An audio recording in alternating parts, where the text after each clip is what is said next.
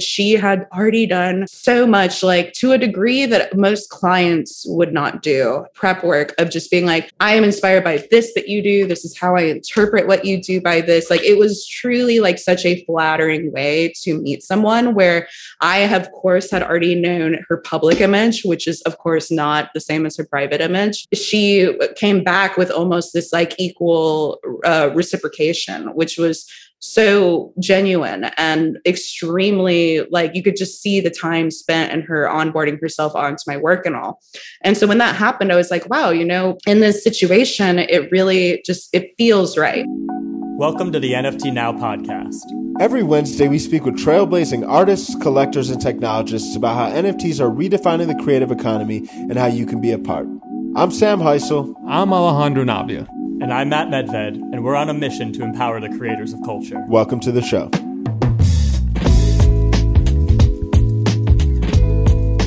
Matt, Ale, what's good?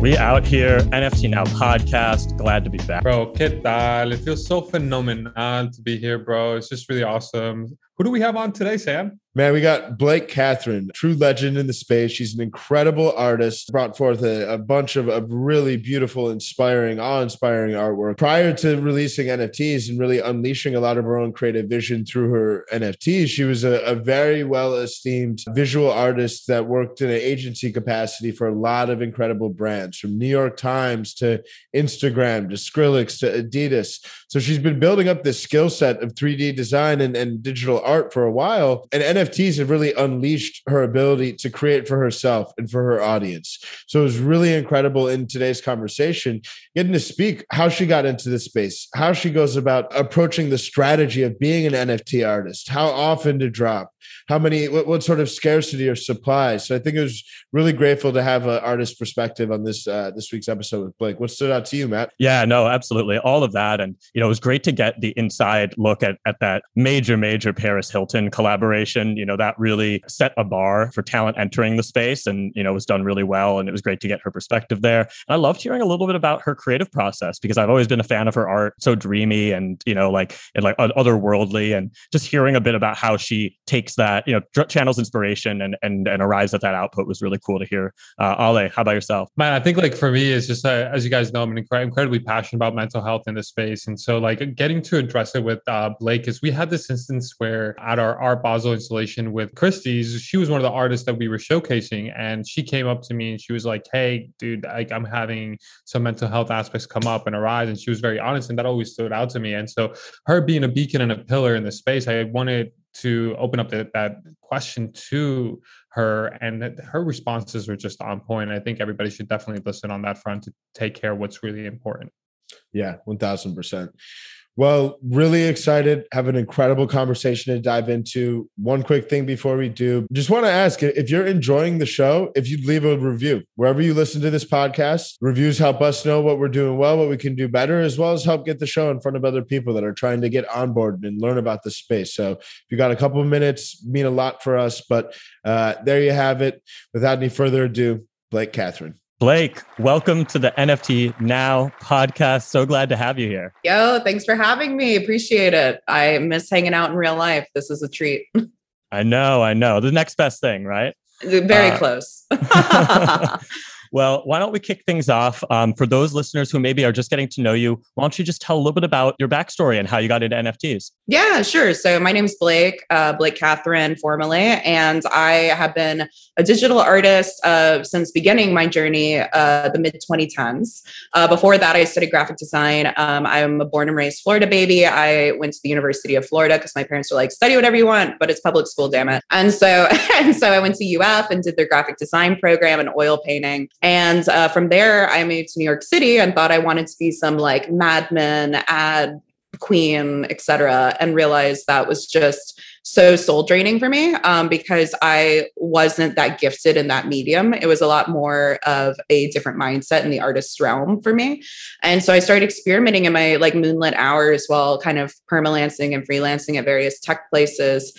And was able to take the dive within 6 months of learning 3D to just somehow, thanks to how social media algorithms used to be so generous, to get client work, even as a rookie. And so from about 2016 onward, I've been a full-time digital artist, and it's just been more and more into finding my independence. And today I do a lot of personal studies and collections and series, and the very, very, very occasional short film where it's me being able to work as either myself and do my own creative vision, or hire very close colleagues and friends who, enhance the project through their own unique skills and create more grandiose works. And so it's been a wild ride, and I'm super excited to keep seeing what every year brings. And I know we're definitely, obviously, given this the NFT Now podcast, going to talk about lots of NFTs. But before we get there, do kind of just want to go a little deeper into your journey as kind of on the client side and doing the agency work. I know you've worked with a very impressive set of different brands and artists, be it GQ, Columbia, Lil Nas X, list goes on. Like, are you still doing agency work? How are you balancing that as an artist as well as somebody that's worked with all these incredible brands? Thank you.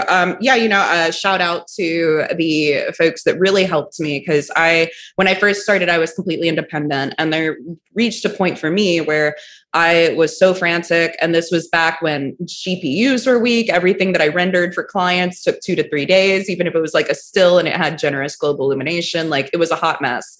And I think it was early 2017 or maybe late 2016 that I realized I was emailing more than I was working, which as an artist is super detrimental, especially if you're like me and you really require 8 hours of sleep. Props to folks who don't. I do.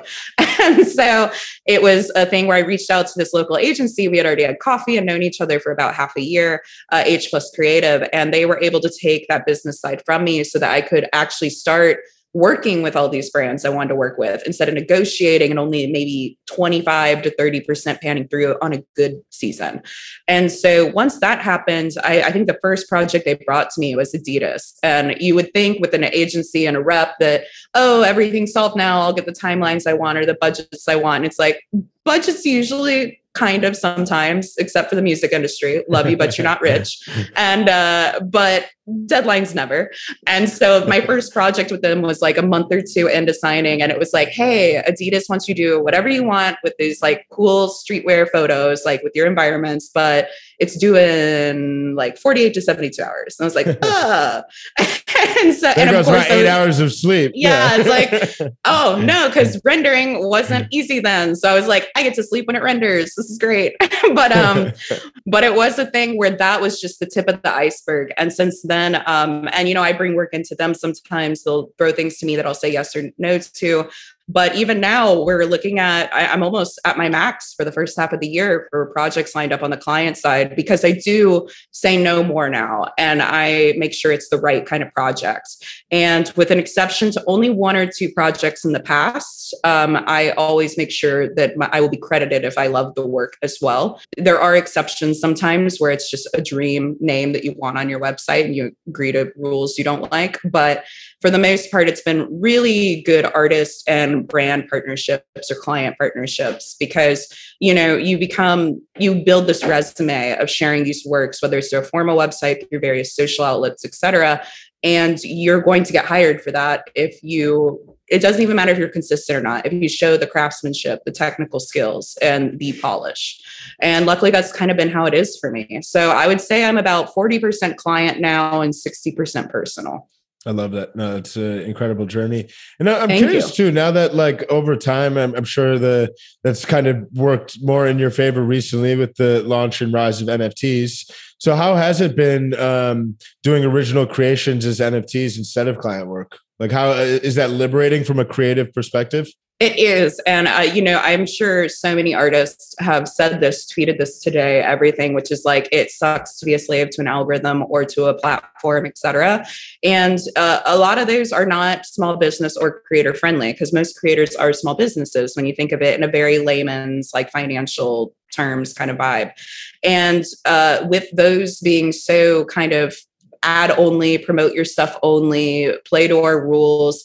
A lot of folks, myself included, before NFTs were starting to not necessarily in my situation see a dip in work, but to see a dip in interest. And that was really concerning, because then it's like, what happens? Is a drought coming? Like, how will I be secure? And when you're thinking of that, it's really hard to devote your free time to wanting to create. You're thinking of that next thing and hustle instead of the craft and the passion that brought you on the journey in the first place. So I very much didn't know much about it. I think I into my first work on Super Rare September 2020. And it was very much an experiment of just being like, it seems reputable. It seems like if it doesn't sell, I didn't get anything hurt, like it's fine. Like I'm not selling my soul or rights or anything where I'm going to regret this.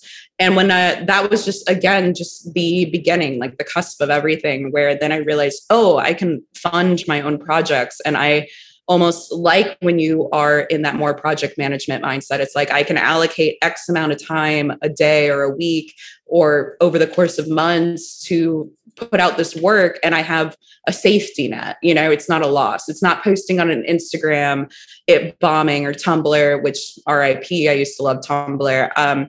And then it not getting you any visibility or getting you that next project. So now it's not about the next project. It's how do I level up from my previous works? How do I keep building the skills? And it really reignited like a passion for me to make better work and do quality over quantity, because it kind of made the point of quantity extinct for myself, at least. It was no longer, I need to post every day or every couple days, or I have to repost old works because I'm busy right now.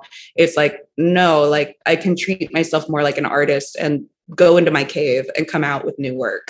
Man, that's really wonderful. I love that visual of going into the cave. It's like it reminds me. I don't know if you read it, but it reminds me of Paul Graham's essay on the manager versus the creator, like the program manager. So I love that perspective of like, hey, I'm an artist and I'm going to honor that.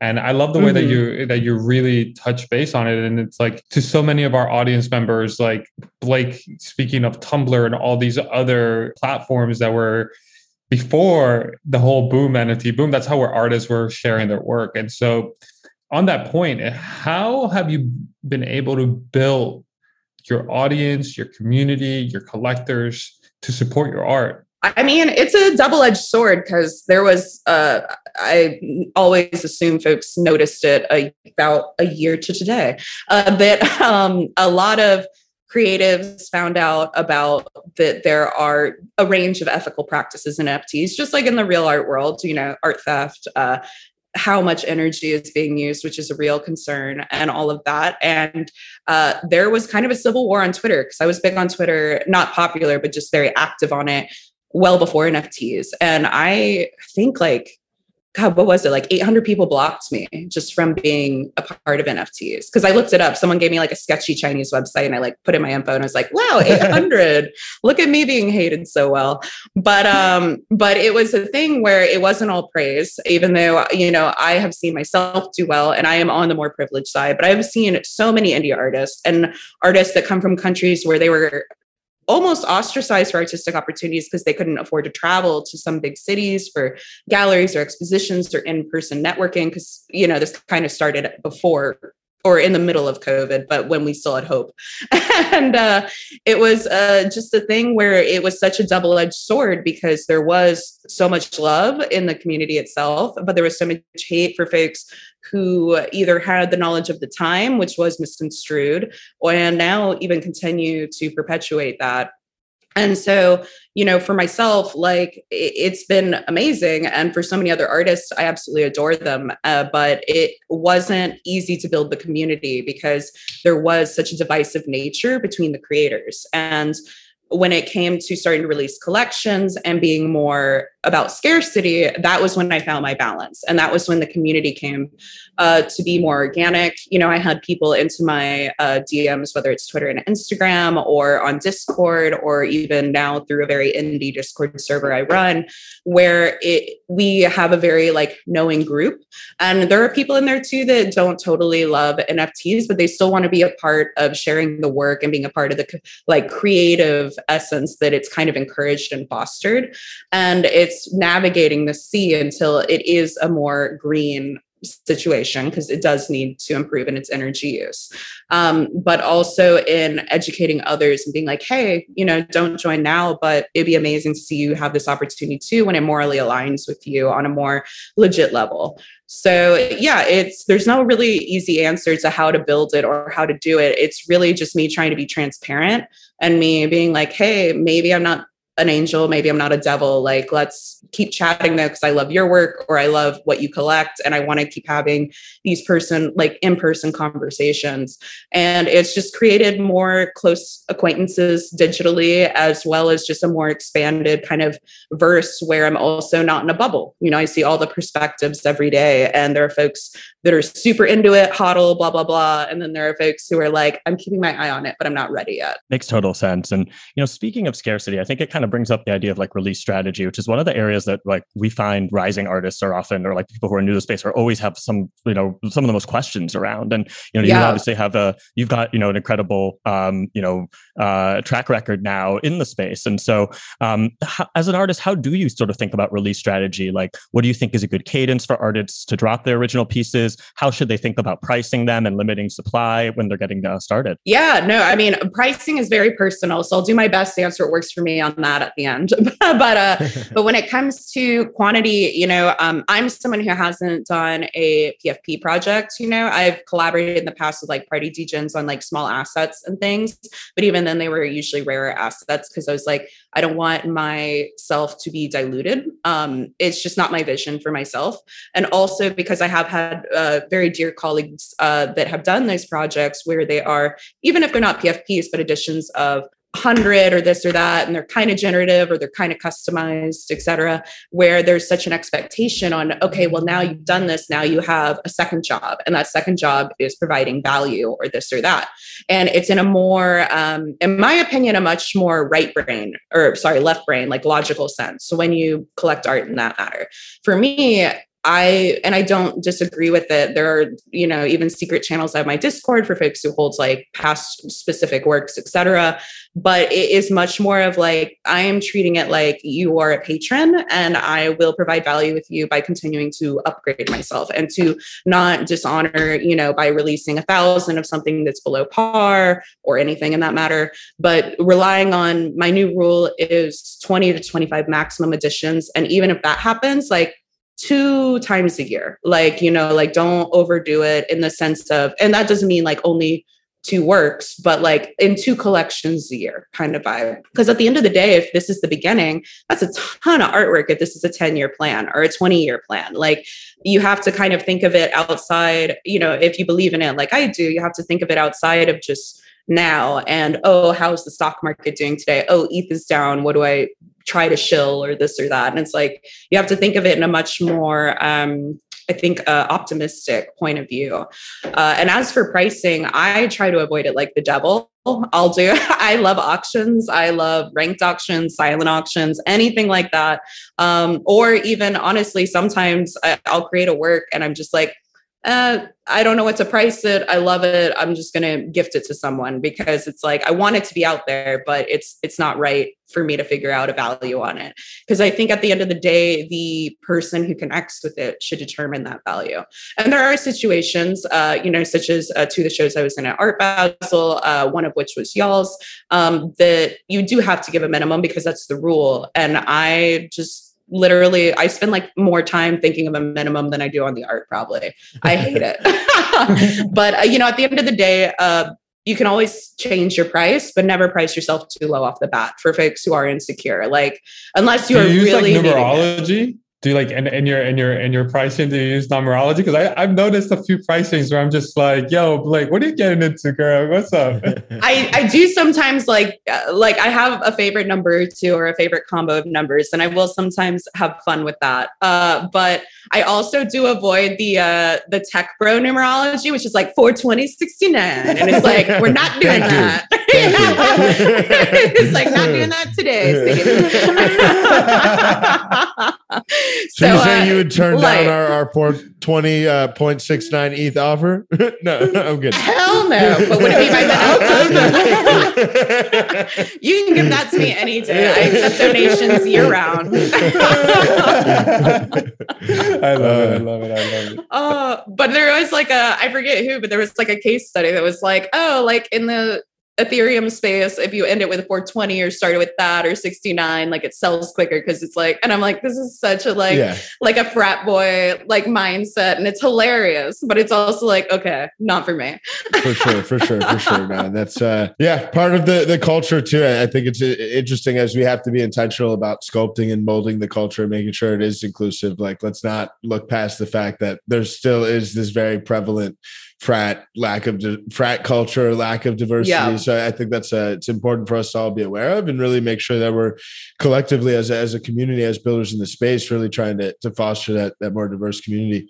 In that vein, and this just goes generally speaking for emerging artists, but I'm curious what you think are some of the challenges that we need to foster, or excuse me, what are some of the challenges that we need to address as a community in order to foster more prosperity for emerging artists? Yeah. I mean, anytime asked this, I first want to like do the devil's advocate, which is I see a lot of tweets, always very obviously from most likely a white dude, which are, oh, we're in Web3, we're all anonymous, it's great. And it's like, yeah, it's really great for you. Like you're doing very well. But there is this just background blessing that you're kind of given depending on your demographic, and not, there are plenty of folks who suffer that are also in that demographic too, but as a stereotype, because stereotypes are born usually out of some reason off the bat. And so with that, I remember Carson did an amazing Twitter thread that was like, it's not about folks being, anti-sexist, anti-racist, this or that, because people are like, oh, I'm not sexist, or I'm not racist, or I'm not this or that.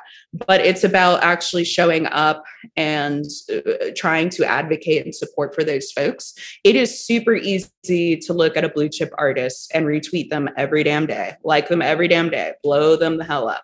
It is much more challenging, in my opinion, in the future, again, thinking that this is a decade, 2 decades, et cetera, before the next evolutionary step in art comes, that be on the cusp, find these indie artists that are absolutely killing it. And when it comes to including diversity, whether, it's your sexuality, your ethnicity, your gender, all of the above, is you're going to be dissecting and digesting and critiquing art that has a background and perspective you never thought of before, or that never occurred to you. And I think it stirs more communication and more interest and uplifting in the space, because it doesn't make it one note. It doesn't make it like, some folks, a great example in my opinion is if you go to your Instagram Discover page, like a lot of times, if you only look at art, for me, it's all cats, so it's a little different. But if you only look at art, like you will have a genre on your Discover page, and it's not by people you follow, but it's inspired off that. And if all the art looks the same, you're really into a specific genre or trend, worst case. But when you diversify those artists you're following, when you choose to engage with their work, you don't have to buy it. You can like it, you can share it, you can like do an interview or something like that with these folks, then all of a sudden you start seeing so much more that like widens your own appreciation for the various mediums in the artistic world. And so, at the bare minimum, I think it's everyone doing the homework of uplifting folks of different backgrounds, perspectives, upbringings, doing that. If you're going to retweet someone blue chip or someone who is very profitable and well in the space, maybe that same day you honor yourself and do 1 to 2 that aren't.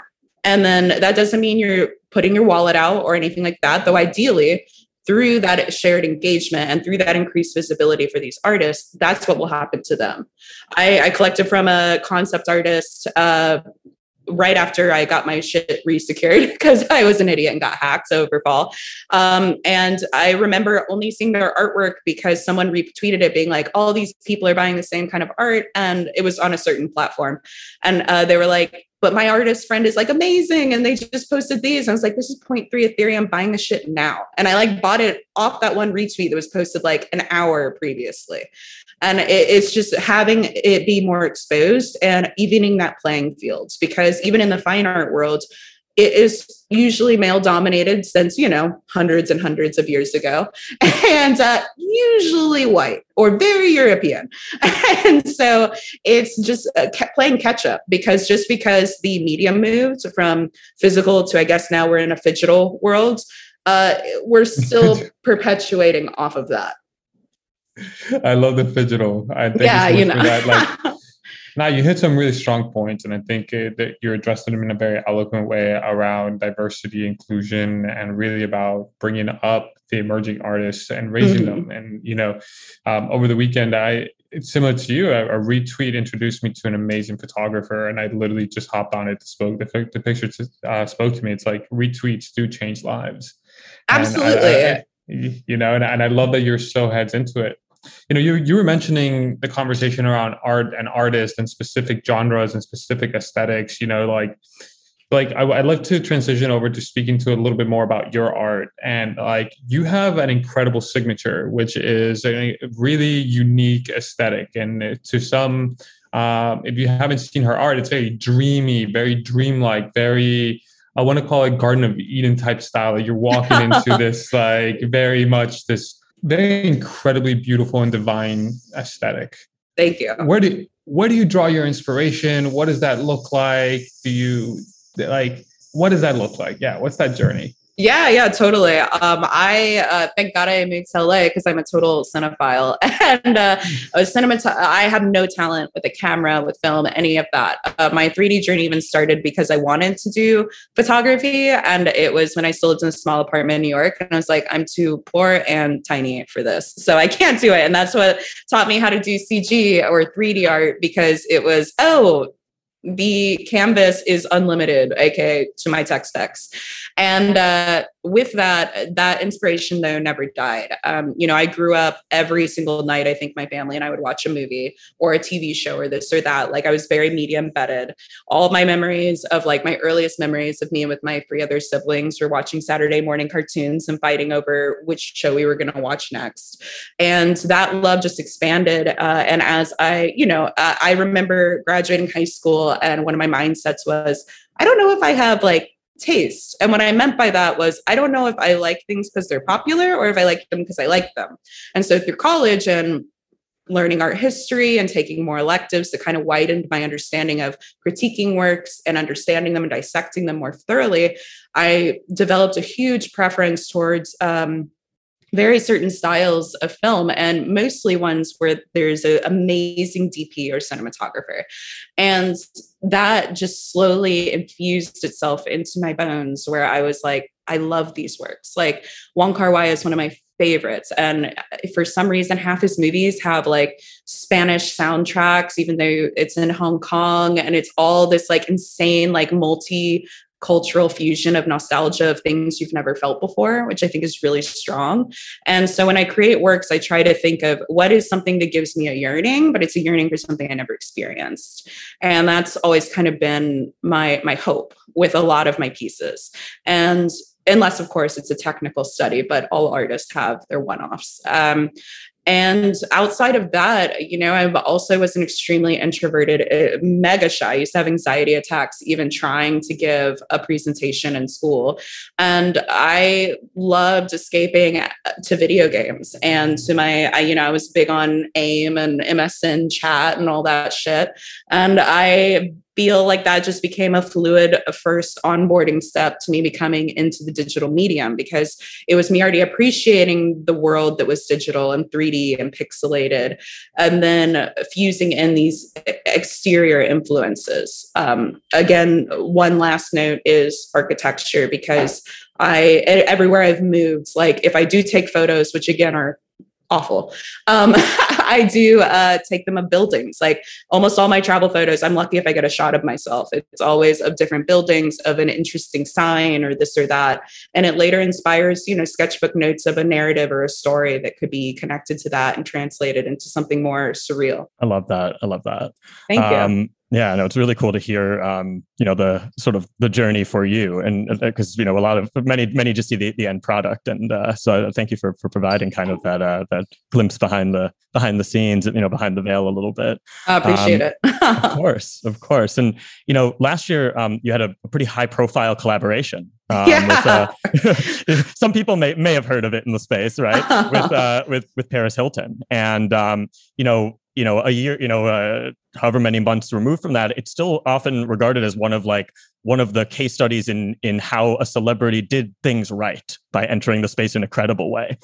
So I just wanted to get your perspective on, what was that collaboration like? What was working with her like, and what do you feel, if you do feel that she did right in terms of entering the space credibly? Yeah, no, absolutely. I mean, as someone who was raised off a lot of TV, I did definitely, especially my early college years, watch all the reality shows. I was near the ending of Simple Life, beginning of Kardashians, but regardless, it was that golden age of just the mega presence. Same with growing up during the Lindsay Lohan, Britney Spears era, pop culture, especially for influential young women like myself, or at the time, even girls, was so integrated into you, whether you cared about that person or not, because it was just showing how a powerful chick can just say F the system and do her own thing, and usually get negative or susceptible press to it. And so when the collaboration opportunity came around, we talked a bit, and at the time the timeline didn't work. And then a few weeks passed, and then it did. And what really changed my mind, not that it changed my mind, but what really made me reshuffle my schedule, because I really wanted to do it after marinating on it a week or so, was that she had already done so much, to a degree that most clients would not do, prep work of just being I am inspired by this that you do. This is how I interpret what you do by this. It was truly such a flattering way to meet someone, where I, of course, had already known her public image, which is, of course, not the same as her private image. And she came back with almost this equal reciprocation, which was so genuine and extremely you could just see the time spent in her onboarding herself onto my work and all. And so when that happened, I was like, wow, in this situation, it really it feels right. The personality connection is there. We're talking loosely. It's not awkward or formal or stiff. It's very casual. Way too many emojis are used on both parties. And so we started this couple-month conversation where it's okay, we're going to start in a way, because when you work with people of different mediums, usually both mediums will hold your hand. If I work with a musician, they'll kind of walk me through their mental process. If a musician works with me, I'll walk them through my visual process. And so we kind of started that way, where it's let's think of these things and let's create a narrative or a story. And similar to, I think, how someone had said earlier, where my work can kind of be escapist. She has a lot of a background where escapism really helped her, and we leaned into that. And in hindsight, I didn't start time lapsing my work, because I would have loved to share more process, because there was certain routes where we're this is pretty, but it's not right. It doesn't tell the story right. One of the examples is we have a hummingbird in one of the pieces. And at first we were nah, animals can be done really poorly, especially in the 3D medium. And I don't want it to look uncanny valley, because that's something, in my opinion, that will look very dated if it's not done on purpose in the future, because it's different if it's done purposefully. And then we went into no, we can do this. And I was all right, let's try a rabbit, because that's pure and cute. And then she's rabbit doesn't mean anything to me. And she's every time I go to Palm Springs, my grandmother and I would look at the hummingbirds. And when she passed, she saw a hummingbird, and we're well, now we have to do that. And so it was cool to go through these different narratives where it's the story kept coming out of the process over the months that we worked together. So it was truly such a great job. And, I believe Whale Shark was her mentor, or is, I don't know, but, he did such an amazing job where she was able to articulate the space quite well. Clubhouse was in its hype then, and she was very passionate about it. And then, she uplifted a lot of other artists and indie artists during that time too. And so I think it was just something where if you are genuine, it's shown, because you put in the effort when you really connect with something. No, I absolutely love that. And I think, it's interesting, because in the NFT world, it's even if you have talent or are a big celebrity outside of it, you're starting from scratch in Web3. You are. Like, you really got to earn those stripes. And I think she did a fantastic job, and I appreciate you sharing that story. Thank you. I guess one other thing to speak to is that I don't think it's overlooked yet is critically important in the space is just the notion of like wallet security, hacking. I think in real time, we're navigating what is a very challenging user experience, where there's not necessarily lots of guardrails or safety protocols. So it can be easy to fall into like tough scenarios. And I think, can you speak a little bit about the experience that you unfortunately had to go through, and what are some of the lessons you've learned as it pertains to being kind of safe and secure when in Web3? Yeah. I mean, the first part of the experience was easy. I was asleep. It all happened. And I woke up and I was like, oh no. At first, honestly, I was kind of relieved when I woke up, because at first it's like, there's no reason people are reaching out unless someone like did something terrible, like perished or something. And I was like, everyone's alive. This is like the step one. This is good. But it was a thing where I had almost all of my currencies, like pretty much all of it, in cold wallets. I was very naive and did not realize you should also put your NFTs on wallets. And so it was just on a hot one, and woohoo. And that week was very odd. And even my partner, who's quite tech savvy, and I have tried to figure it out, because we moved. It was 2 days into moving to a brand new place, reset up routers, all of that jazz. And maybe it's the weirdest timing on the planet, but nothing else makes sense, is hours before the hack, before I went to bed, like later in the day, that day before, my Gmail started deleting itself and then started doing all these things. Where I was also on a hotline with Gmail, and they're like, well, we can't see anything on our end. So I should have, at that point, done something smart, like cleared my computer. Like clearly someone got into my computer somehow. And so it was a really surreal case where I didn't download anything. I didn't click any links. Like, I know that 5,000%. It somehow, through God knows how, my computer became compromised. And then everything on the hot wallets was gone, and the cold wallets were obviously not plugged in. And so that was all fine. And so when that ended, what I did was I never, ever even attempted to log into that hot wallet again. I was like, it's dead to me. I don't care. And I then reset up a hot wallet, transferred it to a cold. All my colds were safe. I renamed them and refreshed some details, and then did the dummy MetaMask, which I should have always done. And so for anyone who doesn't do it, like literally just Google creating a dummy MetaMask, and that should give you an amazing resource of YouTube tutorials to go through it. And then I had sweet enough colleagues who are much more savvy in the space, then triple check that my tech was secured on all levels.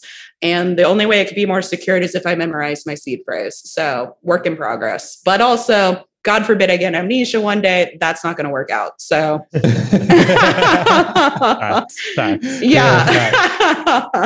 But at the end of the day, everything should be on your cold. I learned that the hard way, and it's annoying and it takes extra steps, but it's worth it. And you're never going to have to go to bed being like, oh, will I wake up and have 86 NFTs stolen? Probably not.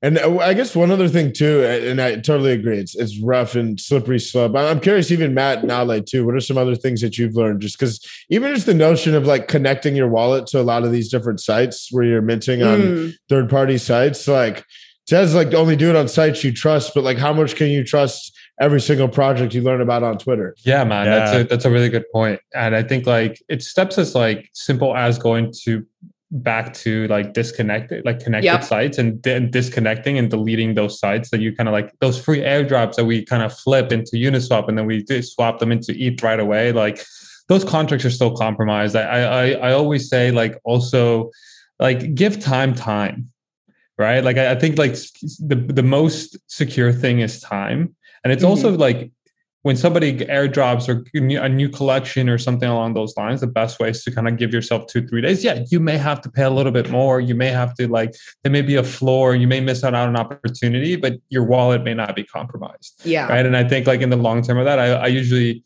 take my grandfather's advice that he gave me. And he said, it's like, sleep on everything. Like before you make a major purchase or anything along those lines, sleep on it to like 24 hours. Like even with the looks, for example, the drops happening, the airdrop today. And I'm like, you know what? I'm going to wait. I want to see what this looks like. I want to see what the community support is like, things of that nature.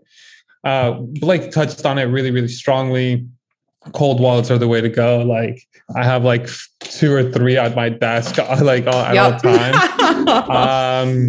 Yeah, and I think, you know what, to your point on seed phrases, they sell these aluminum cases. Yes, I got one.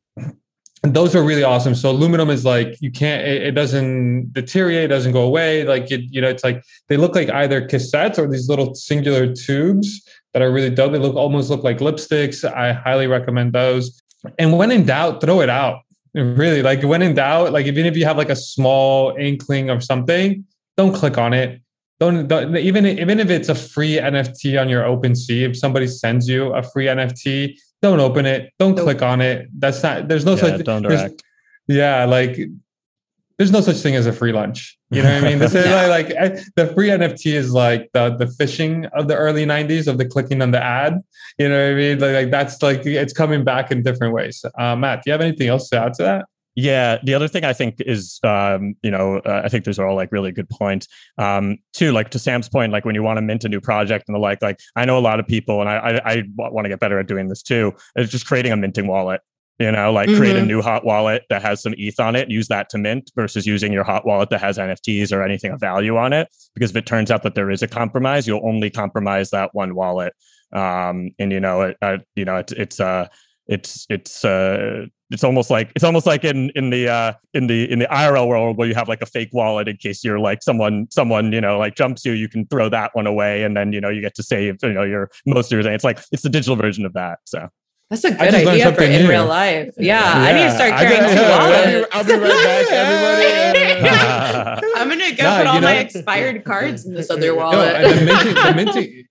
The minting wallet I've never heard of. Like today, I'm hearing this for the first time. I'm definitely gonna go open up a new minting wallet just for these types of things. Like because you're taking a risk whenever you connect to a new site, and you know how it can be. Sometimes in the excitement and the time sensitive nature of the space, like things are dropping. We don't always have the luxury of sleeping on a decision like that if you want to like get in the mix with minting. And so that's something that I'm making that part of my protocols like going forward too, is just like have a minting wallet, put like an ETH on it or whatever, and then just it's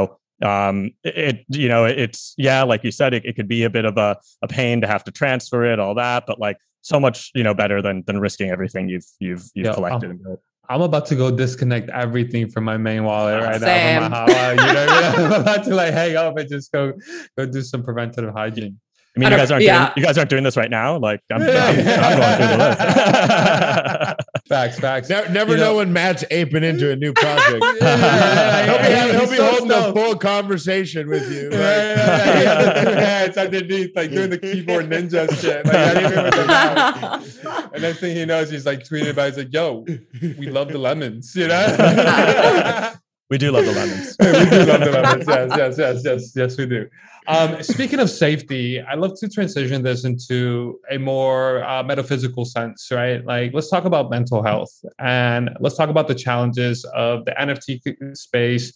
Let's talk about, the 24/7, always on, having FOMO, all these things. And I know, Blake, you and I have had the incredible blessing of hanging out in real life, right? IRL, we're IRL friends, but you and I are IRL friends, you know what I mean? And we've touched on this, and something that's always stood out for me every time we hang out, it has been your bravery and courage to speak about mental health, right? And like taking ownership of what's going on in your world. I'd love to open up the floor. It's not it's not a question. It's more like a theme. I open it up to you. What are some of the challenges you think artists are facing from a mental health perspective? What can we do as an NFT community to better address mental health? And like, what's going on in your own journey with mental health? Yeah, and this similar how you said it's opening it up more than just, the direct convo today. I think with artists sharing on social, which, what is it? The iPhone was 2009, 2010. Social started becoming more art relevant, maybe around 2012 onward, unless you were really into some Zanga, Angel City, whatever stuff before that. And ever since then, it's always kind of been just this increasing conversation, not just for artists, but even teenagers today or young folks are so susceptible to other people's attention or critiques or comments or, God forbid, the worst case, bullying. And it is just a thing we have to navigate through because it is this no longer so much new being, it's been over a third of my life now of being in the digital space, but it is something that is not for the faint of heart. And one thing that helped me, not on a mental health level, but on a just average, let's say you have no disorders, no nothing, your brain is super chill. And even then you're going to go crazy if you read everything every day. Like, even if it's not related to your own artwork, humans aren't meant to digest this much bad news that you see on Twitter or just by going on to friggin' Google every day. It's not into our evolutionary path so far because it's so quick of a technological advancement. And so, for myself, I come from a history on one of my parents' side of genetic anxiety. I got really lucky and I got the leveled up Super Saiyan version of panic disorder. Woo. And so I can have a perfectly amazing day. And what that means for me with how it works for my body is I can have 0 triggers and then become debilitated for 3 days. And it's just because my networks aren't firing correctly. And I did get on medication, actually about a couple months into my NFT journey. I did get on medication to very low, 10 milligrams of Lexapro, I'm not shy, to start balancing it. And it completely changed my life and also up my weight category. So I can fight Conor McGregor now. And it is, but it, everyone, it's different. Some folks I know meditate or they work out or they do this or that, but you have to take these times to remember we are still totally organic beings. We need to disconnect. And there is always something doper going on. You are not the dopest human on the planet. I'm not, no one is.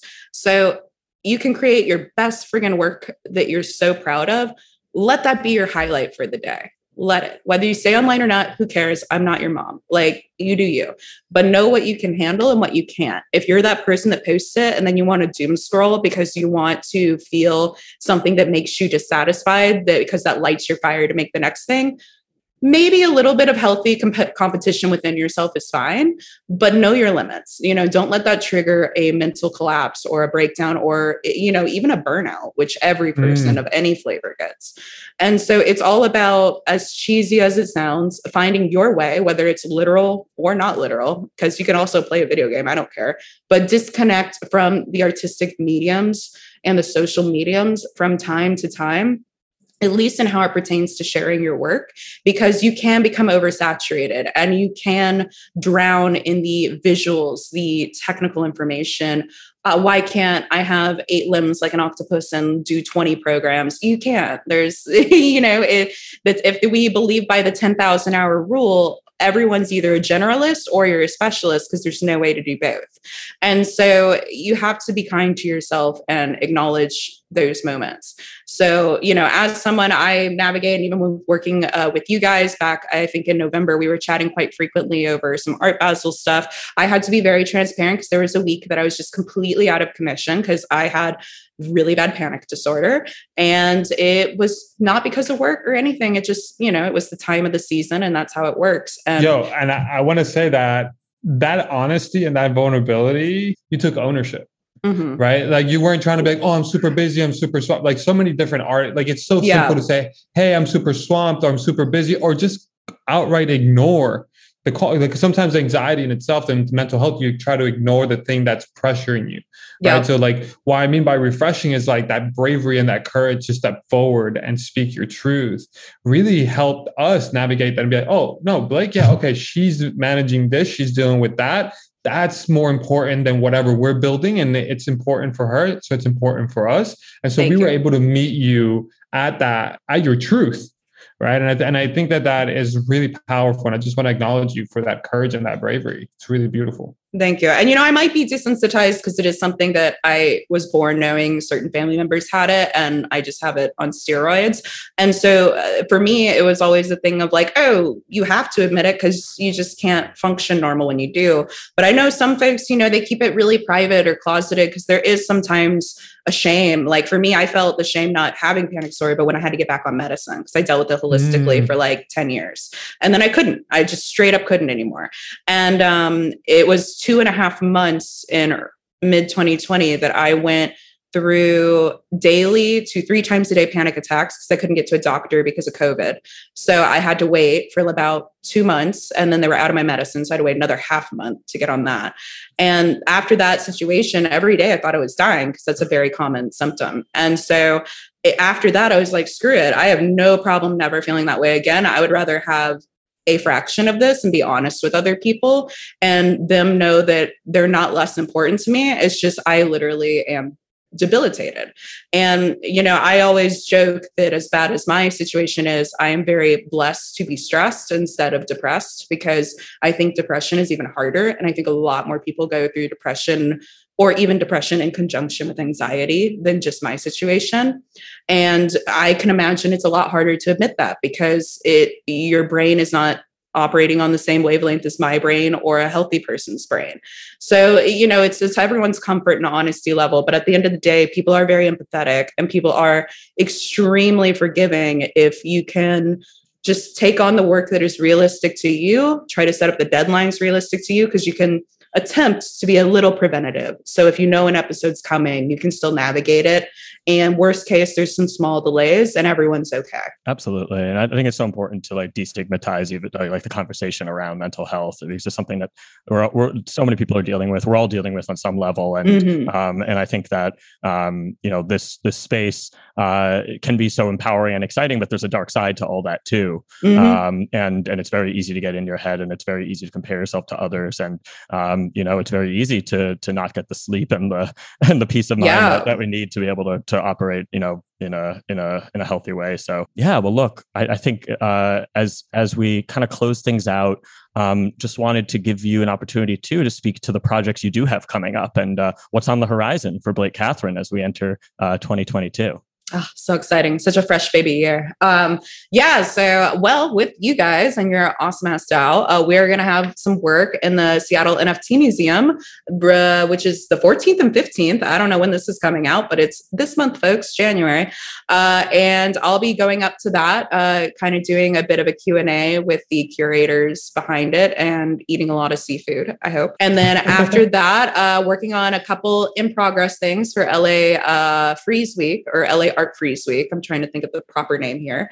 That's in late February. And then from there, I have a couple collections in the work. They are locked in for April and May, but I'm trying to push some interactive elements. And right now, again, we're so fresh in the space, and you wonder why video games take like 8 years nowadays, because I'm trying to do what I think is really easy, and developers are like, it's going to be so pixelated. And I'm like, this won't work. And so right now I'm working on some fun tech collaborations to be sold as personal artworks. But we are pushing it into about mid-year or late spring so that we can make sure that it either works or it still looks sick as hell. And we push the tech to a future project. But that's all TBD. So just, pray for me in the development stages. Amazing. Well, super exciting to see all the progress you've made, everything that you've got planned. I know this could be a very special year. Thank you. And we're super grateful you were able to come join us today. So keep up the great work, Blake. Thank you so much. Yes. Thank you guys. Thanks, it's always Blake. a pleasure. Man, well, really enjoyed that conversation. Love getting to kind of riff a little bit on some of the thoughts as far as security and getting that wallet, the minting wallet. I think some incredible tips there. Definitely go get a Trezor. Wish we had a discount code for you, but we'll probably hit up Trezor after the call and line you up next time. But until then, just trezor.io if I'm not mistaken. But yeah, Blake is a special talent, doing incredible work in the space. Very excited to see her continue to blossom as an artist. Ale, what stood out to you? What really stood out for me, man, was like her commitment to bringing emerging artists to the front of the line, to the front of the collectors' visions, and so people could actually purchase them and invest in them, because like it's so easy, like she mentioned, it's so easy to always retweet the blue chips, and it's always like with the big follows and things of that nature. But I love the way that she goes out of her way to find those emerging artists and invest in them in a meaningful way, man. I think it's healthy, it's sustainable, and I think that's exactly what the space needs. Artists lifting artists, you know, like I think the line that I really love is like retweets change lives, you know, and I think that's very real. Yeah, no, fully agreed on all that. And, you know, I think she spoke really, straight to the point and really eloquently to mental health and the challenges of being an artist in the space, where there's so many moving parts and there's so much going on at once, and there are expectations and comparisons and everything. I think she, really opened up on that front, and I applaud her as well for doing that. And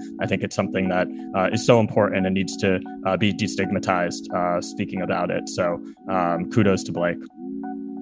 1000%. Well, appreciate you guys, Matt, Alejandro, Blake, but most importantly, our listeners. Without y'all, we wouldn't be here. So thank you every week for tuning in, for supporting.